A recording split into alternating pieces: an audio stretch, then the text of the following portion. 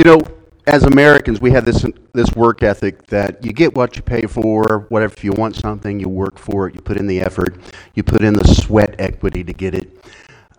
And as Americans, it's made us a great nation. But when we apply that template of our work ethic to the idea of God's grace, it kind of trips us up, because God does not relate to us based on our performance. He doesn't relate to us based upon how well we do or how poorly we do. So the idea of God's grace can be somewhat of a confusing thing, because we think that if you do good, then you're going to get good. It's called the Deuteronomic formula in seminary. But if you do good things, then good things will happen to you. It's kind of based on the principle of you reap what you sow. But on grace, that doesn't really apply. Grace is given to you, and it's yours. It never leaves. It never vanishes. It never leaves town. The Bible is very clear that God saves us by grace. We know that. But y'all, not only does He save us by grace, but He blesses us by grace. He uses us for His kingdom by grace. He teaches us by grace. He keeps us saved by grace. And one of these days, He's going to take us home to heaven by grace. Grace is not just for salvation, but grace is something that you possess forever. 1 Corinthians 15:10 says, "Whatever I am now, it's because God has poured out His kindness and His grace on me." And I want you to notice the sequence in John 1:16. Where does the blessing flow from? Where does the blessing come out of? Now the Bible tells us in the book of John, "For the fullness of His grace we have all received blessing after blessing after blessing," or blessing after one another. Where does the blessing flow out of? Grace. Thank you, Mrs. Schaefer. The idea of blessing, or the legitimacy and the reality of blessing, flows from grace. How many of y'all have experienced grace? Aren't you glad you have? If you've experienced grace, you're thankful for it. But the reality is that we don't always find it easy to sense God's goodness or God's grace when we're going through the stuff, when we're going through the divorce, or we're going through the trial, or we're going through a tough time at work or at the house, or when kids are moving out, or whatever. Sometimes it's hard to kind of feel Him in our life, and frequently we have trouble remembering how good God is and how gracious God is, and it's kind of hard to see sometimes. We're in the middle of the stuff. We're going to start a 4-week series called Grace Under Fire, because I believe that grace is something that God uses to form us during those tough times in our life, to look more like Jesus, to walk fuller in His grace, and to be revived. 1 Peter 1:7. I looked at this verse, and the thing about this verse is that it tells us that it puts a value on our faith. It puts a value on our faith. The Bible says this in 1 Peter. He says, pure gold put in the fire comes out, and it's proved true. Genuine faith put through suffering comes out proved genuine. When Jesus wraps all this up, it's your faith and not your gold. Church, say it's your faith and not your gold. It's your faith and not your gold that God will display as proof or evidence of His victory. In that text, the Bible tells us that our faith is more valuable than gold. Our faith is more valuable than our homes, our jobs, our garages, our tools, our boats, you name it. Our faith is more valuable than all of these things. Now, I got a question for you. How much value do you put on your faith? Is it more valuable than your stuff? Is it more valuable than your money? Is it more valuable than your home? Because what the Bible just told us in the book of 2 Peter is that our faith is more valuable than gold. And if that's the case, if we say, oh no, I value my faith more than anything, then ask yourself, do I really? What's the evidence in my life? What's the proof of that of my life? Our faith is more valuable than gold. It's a precious commodity that really, during the struggles and trials of our life, it's how God will use us to grow us by His faith, by His grace when we're going through the stuff. Many of us have heard about a guy by the name of Moses. His Hebrew name would have been Moshe. Moses was a guy, he was born Jewish. He was born in Egypt. The nation was held hostage there. They were in bondage for over 400 years. The Pharaoh said, hey, dude, I'm going to kill all the baby boys from 2, 3-year-old on down. His mama just had him. And he said, man, I'm going to have to I'm going to have to abort my baby, you know. And so she builds a little basket, puts him in the river, and Pharaoh's daughter finds this kid, Moshe, and she adopts him. And as God wills it, she hires Moses' real mama and Moses' real sister to come and hire him. And so Moshe started off as the adopted grandson of the Pharaoh. He grew up in the Pharaoh's palace, whether it was Ramesses the First or Ramesses the Second, we don't really know. It doesn't really matter because I happen to believe the Word of God. He grew up in power and influence. He grew up with privilege. But he also had this foundation of his faith with his mom and his sister. So he grew up as an adopted Egyptian, but in his heart he was still Jewish. And he loved God. There was an event that took place. There was a slave master or a cracker, if you will. He was beating up a Jewish person, and Moshe lost his shiz and wound up killing him. And now he's a wanted man, wanted dead or alive. And so he hauls tail out of the land, even though he was Pharaoh's adopted grandson. He tucks tail and runs, and he's out in the middle of the desert, and he's on the run. He's tending to these sheep, and God comes to him and speaks to him in a burning bush. And this is what God tells him in Exodus chapter 3, verse 9 through 11. And again, y'all, the only people out there beside Moses, the only person or the only thing out there beside Moses are sheep. And God appears to him and says, "Hey, dude, and now the cry of the Israelites has reached me." This is in Exodus chapter 3. "And I have seen the way the Egyptians are oppressing them. So now go, dude. I'm going to send you to Pharaoh to bring my people, the Israelites, out of Egypt." But Moses said to God, "Dude, I've been waiting for you to call me. I'm the man for the job. I'm it." That's not exactly what Moses says. He said, "Dude, are you sure? Who am I that I should go to Pharaoh? And who am I to bring the Israelites out of Egypt?" What he does, man, at the very beginning is something that most of us typically do. It's our default mode. God wants us to do something. We start asking him questions. God gives us something to do, and we start questioning what he's told us. And Moses had this understanding of God's grace, but God's about to take him deeper. Y'all, I want to read a little bit more of this passage in Exodus chapter 4. So if you have your Bible, you can turn it on or open it up. But the words are going to be on the screen. I'm going to do this as a responsive reading. I'm going to read about 11 or 12 verses. I'm going to do the odd, and I'm going to ask you to respond with the even. The word of the Lord says this. Moses said, "What if they don't believe me? Or what if they don't listen to me and say, 'The Lord did not appear to you,' church?"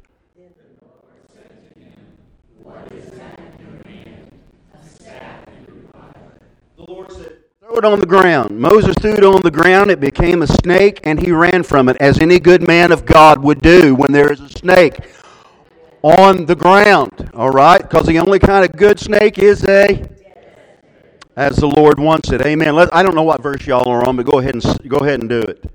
4.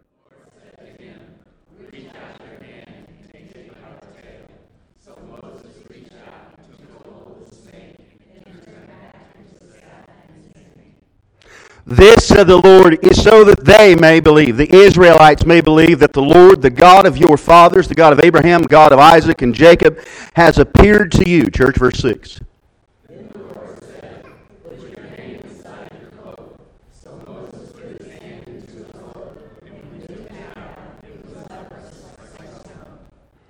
"Now put it back into your cloak," he said. So when he took it out, it was leprous like snow. That's not my verse, is it? "Now put it back in your cloak." So he said, I'm going to have to do my fonts bigger next time, guys. "Now put it in the back of your cloak."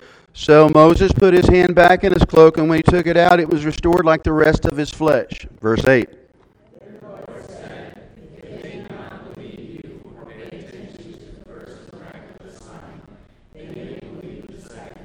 So the first miracle is that staff turning into a snake. The second miracle, Moses puts his hand into his cloak, comes out, and it's full of sores, leprosy. Puts it back in, comes back out, and it's like a baby's skin. So that's what's happened so far. Verse 9. "But if they do not believe those two signs, listen to you. Take some water from the Nile and pour it on the dry ground. The water you take from the river will become blood on the ground." Church.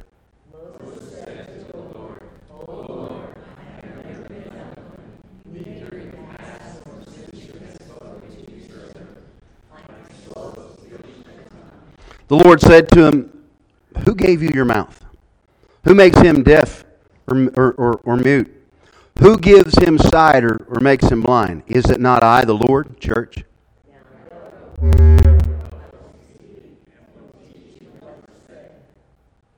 What a story.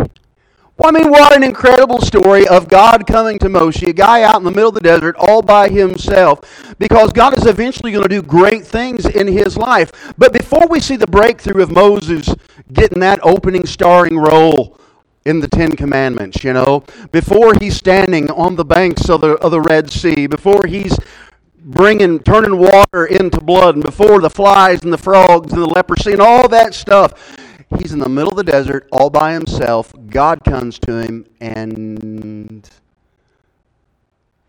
he's got questions. He has doubts. In fact, there's a time when Moses can't even say a word. That's the Moses I can identify with. The one who knows God's good, but he's still uncertain. The one who knows that God is the king of the universe, but he still has trouble with his doubt. I want to uncrack this morning, because God's grace allows for some things that you and I we get angry with ourselves when we have them. But I want to free some of you today. In God's grace, there's room for doubt. In God's grace, there's room to question. And in God's grace, there's even room when we don't know what to say. Because God's grace is always with us. I want to look at those three things. Number one, God's grace is always with us, even when we have questions. It's interesting to me that the first thing we see in the passage is this constant question that Moses asked.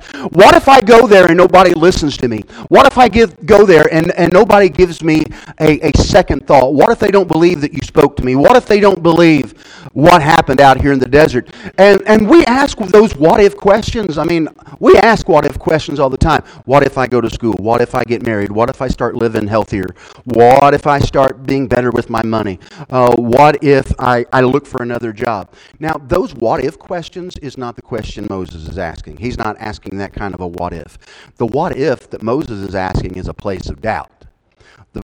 The source that question for Moshe is coming from is, God, I know what you're telling me, I just don't think it's going to happen. And doubt is something that we're going to get into more in depth as this study goes on this month. But I want you to be aware that God's okay with your questions. God's okay with my questions. It doesn't mean he doesn't love us. And by the way, he's not going to shut off the grace tap because you and I have questions for him. One of the most remarkable verses that really deal with this is found in the book of Mark chapter 9.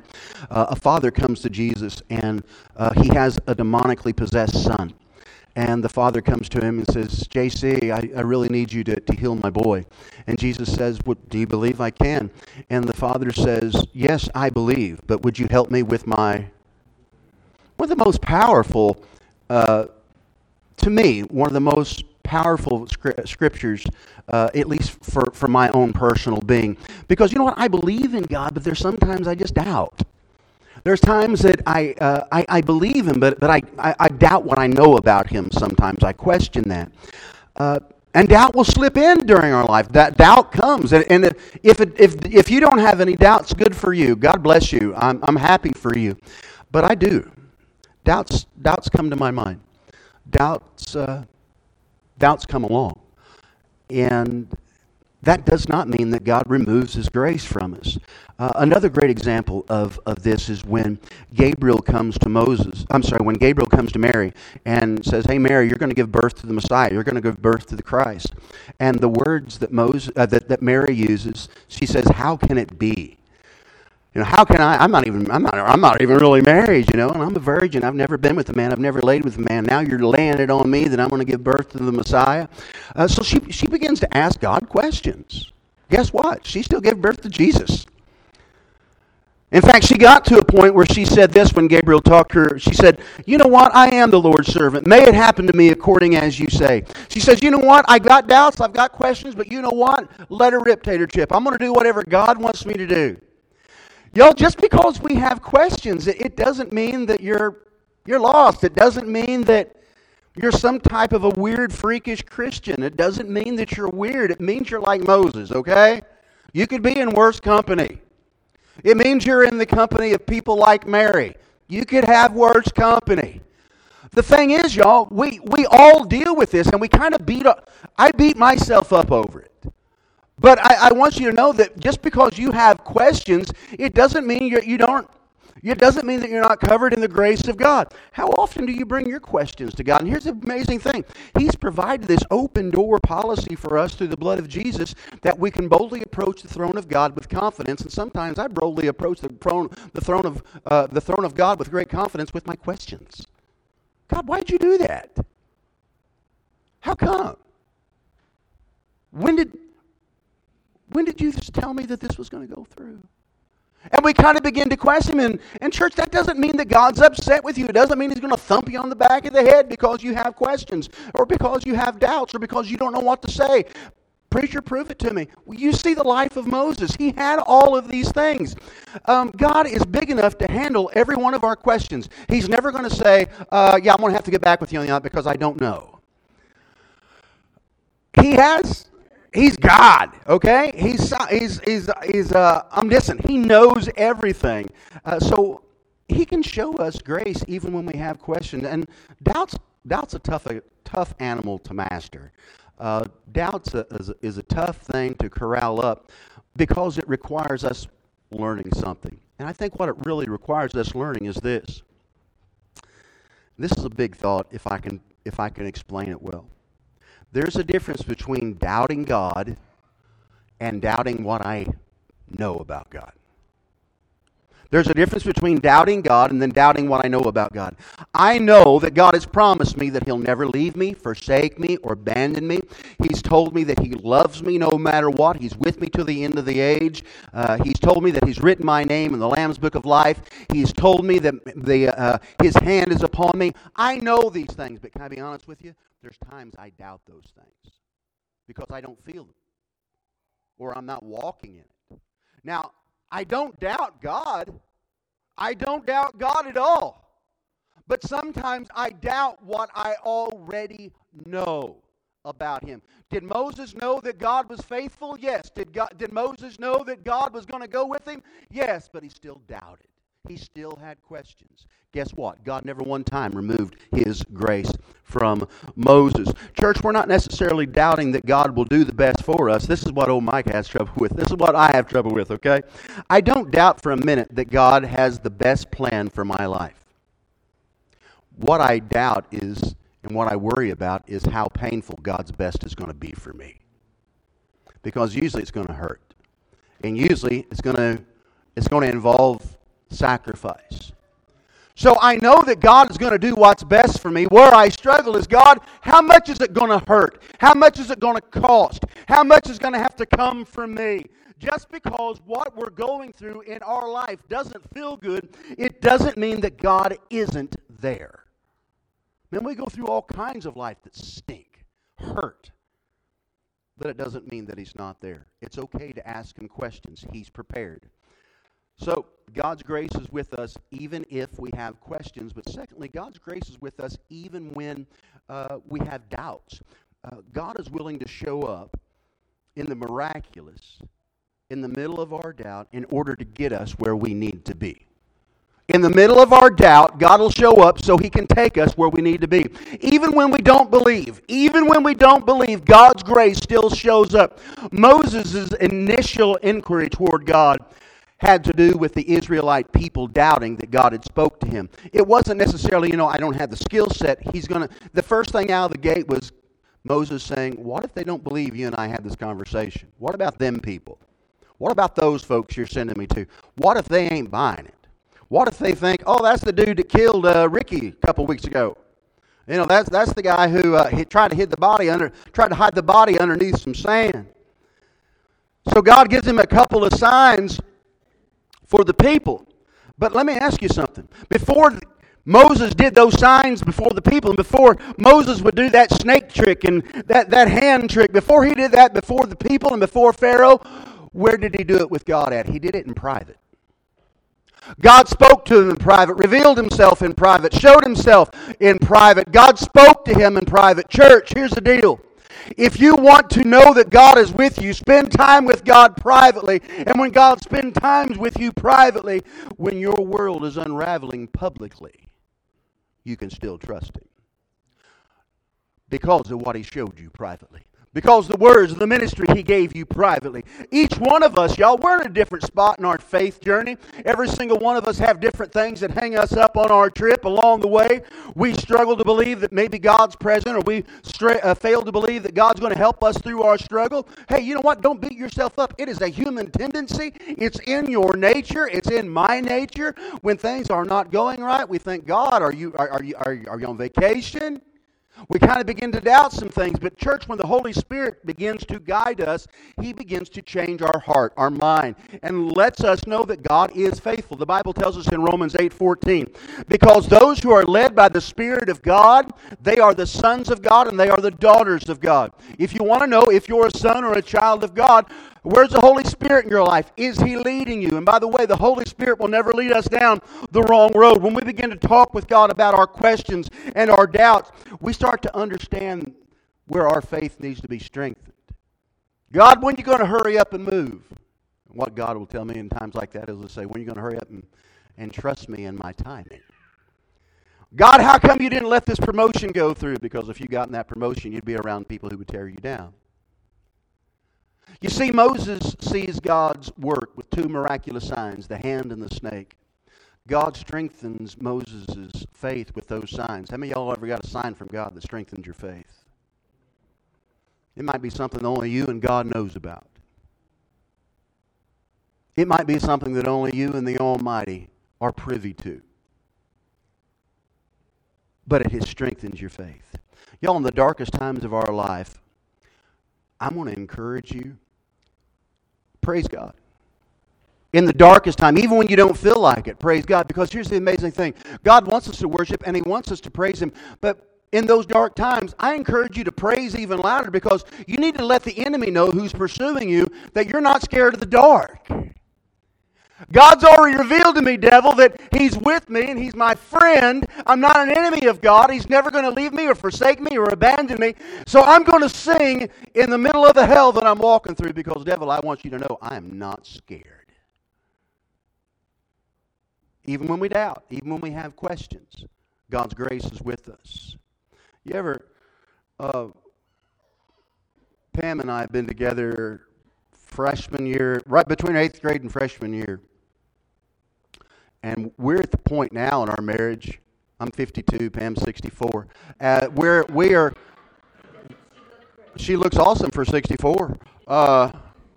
This is what I know. We can be sitting in a restaurant and somebody comes in wearing a, skanky looking outfit or something.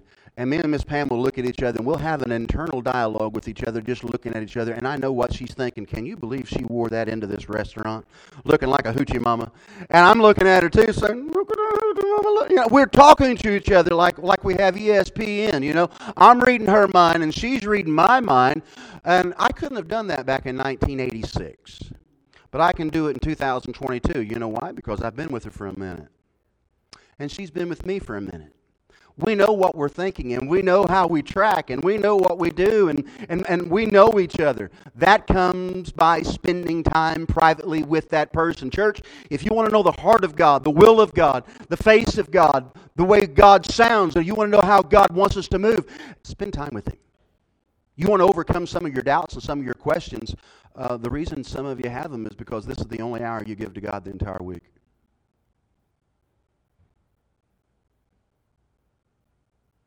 Time spent together is the key. That's how you get to know Him intimately. That's how you get to know Him personally. And if you want God to deal with your doubts and your questions, spend time with Him. In His Word, pray, things like that. And because we spend time with God privately, we can trust Him when our world's going off the tracks publicly. So God's grace is with us when we have questions, when we have doubts, and lastly, God's grace is with us when we don't know what to say. When we don't even have the words. You ever had more stuff on your plate than you can say grace over? Like, God, you've given me a mountain this time. I don't even know where to start praying. I don't know if I need to pray for delivery or for you, God, or to take me home. I don't know whether I should pray for healing or for home. And sometimes we don't know what to say. You ever had a problem in your life and you just think, God, I don't know how to pray. I don't know where to start. And you just kind of look into that mess that's your life, and you're without words. I was listening to JRE the other day, and there was this film producer, director on there. His name is Matt Walsh. And I'm not going to tell you what the film is. If you want to know what the film is, you can Google it. That's not my point this morning. My point is, have you ever heard something from somebody, and they give an answer, and it's like, how do you reply to that? It's like a whole other level of silliness. I want to show you just like a 40-second clip. And back in March, the justice that was just appointed to the Supreme Court, Justice Ketanji Jackson, she was asked the same question. But I want you to look at it, and then I want you to. Brother Don's going to help me out with this. But I want you to look on the face of some of these people. It's like, I can't believe she just said that. How do you reply to that, Jane? In society, let me start with a real basic question. What is a woman?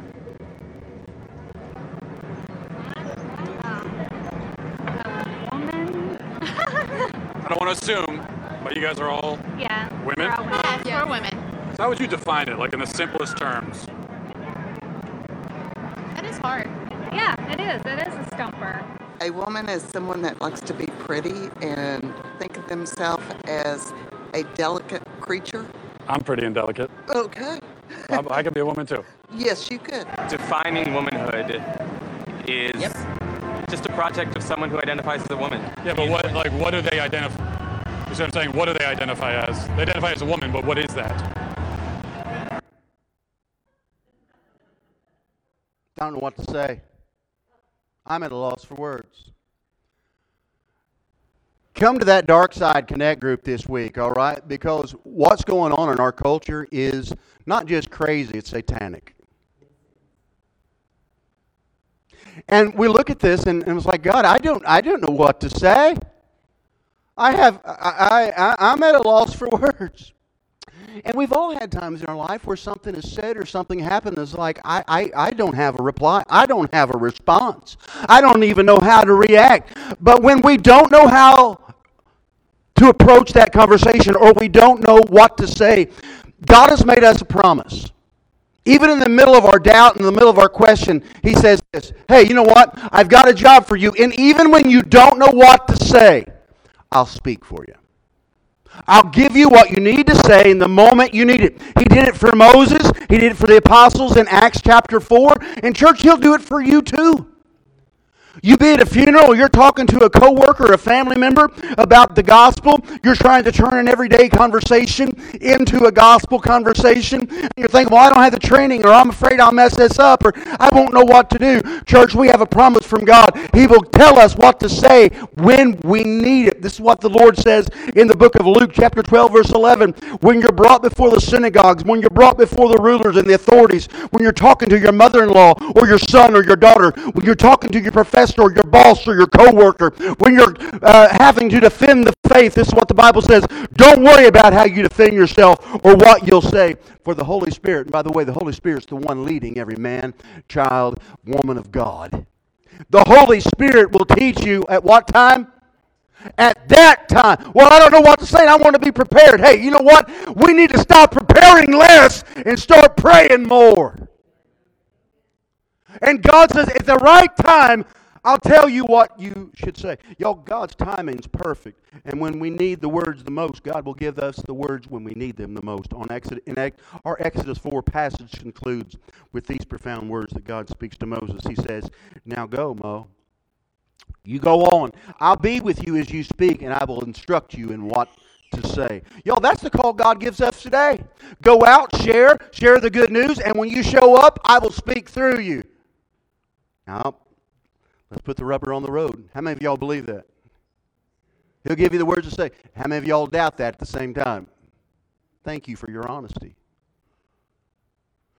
That's the struggle. We believe God, but sometimes we doubt what we know about God. That makes sense? I know what God said, and I believe it. But sometimes I doubt what I already know about Him, and that's where we have this disconnect. Sometimes the plans in our heart are not the plans of God. And no matter how hard we try to fight and argue with God to get our way for something we don't really even need, but we'll fight with Him over it. And it's our nature that makes us believe that it has to happen right now. Oh, if God's going to answer my prayer, it's going to be right now. It's got to be at this very moment. Nahum 1:7. The Lord is good. He's a refuge in times of trouble. He cares for those who trust Him. Does God know what time is going on in your life right now? He knows whether it's a time of trouble or whether it's a time of triumph. And if it's a time of trouble, He's watching you, and He will give you what you need. There's a follow-up verse on that with Isaiah 60, verse 22. At the right time, I, the Lord, will make it happen, Captain. You see, God is a God who's never early. He's never late. He's always right on time. Don't mistake God's patience as God being absent from you. You're thinking, well, when God's going to show up? When's He going to be here? When is He going to give me a word of encouragement? When is He going to speak to me? Hey, don't mistake His patience for His absence. He never leaves. He's operating on a different schedule than you and I are. Who is He telling you to invite to church with you? Who's inviting you to bring to Connect Group? What is He telling you to go speak? Who is He telling you to go speak to? What's He having you do? Why does He want you to serve in this church? Maybe He wants to have you do pray and go. Maybe it's to make coffee. Man, I don't know. But here's the thing. Whatever God gives you to do, He's going to give you the tools to do it. When you need it, He's going to give you the tools. It's in these very moments when we're not trained and we don't know what to say, don't know what to think. We've got questions and we have doubts. It's in those moments that God will give us the grace we need in our lives. We realize He's with us. He's been with us. He'll continue to be with us, and He ain't never leaving. All right, last page. Today, y'all, we get a glimpse of the early life and the growing life of Moshe. The man had doubts. The man was scared. The man had questions. Dude didn't even know what to say when God spoke to him, but guess what? He still winds up in the Hall of Faith. And when we think about Moses today, it's like some of you maybe never heard of the story of Moses, and you're thinking, he ain't all that in a bag of chips. Because I do that same thing. Nobody's ever put me in the Hall of Faith. Okay. But let me tell you let me flip the coin over for you. Let me show you the silver lining on that cloud. If Moses can wind up in the Hall of Faith, Anna, we got hope. We still got a shot. If God can use him, He can use me. He can use us. Look what the Bible says in Hebrews 11:23-29. By faith, Moses' parents hid him for 3 months after he was born because they saw he was no ordinary child. There was an anointing on him, and they were not afraid of the Pharaoh's edict. By faith, Moses, when he had grown up Moses learned the faith from his parents. Mom and Dad were faithful, and guess what? Moses grew up to be faithful. You wonder why your kids are wandering away from God? Ask yourself,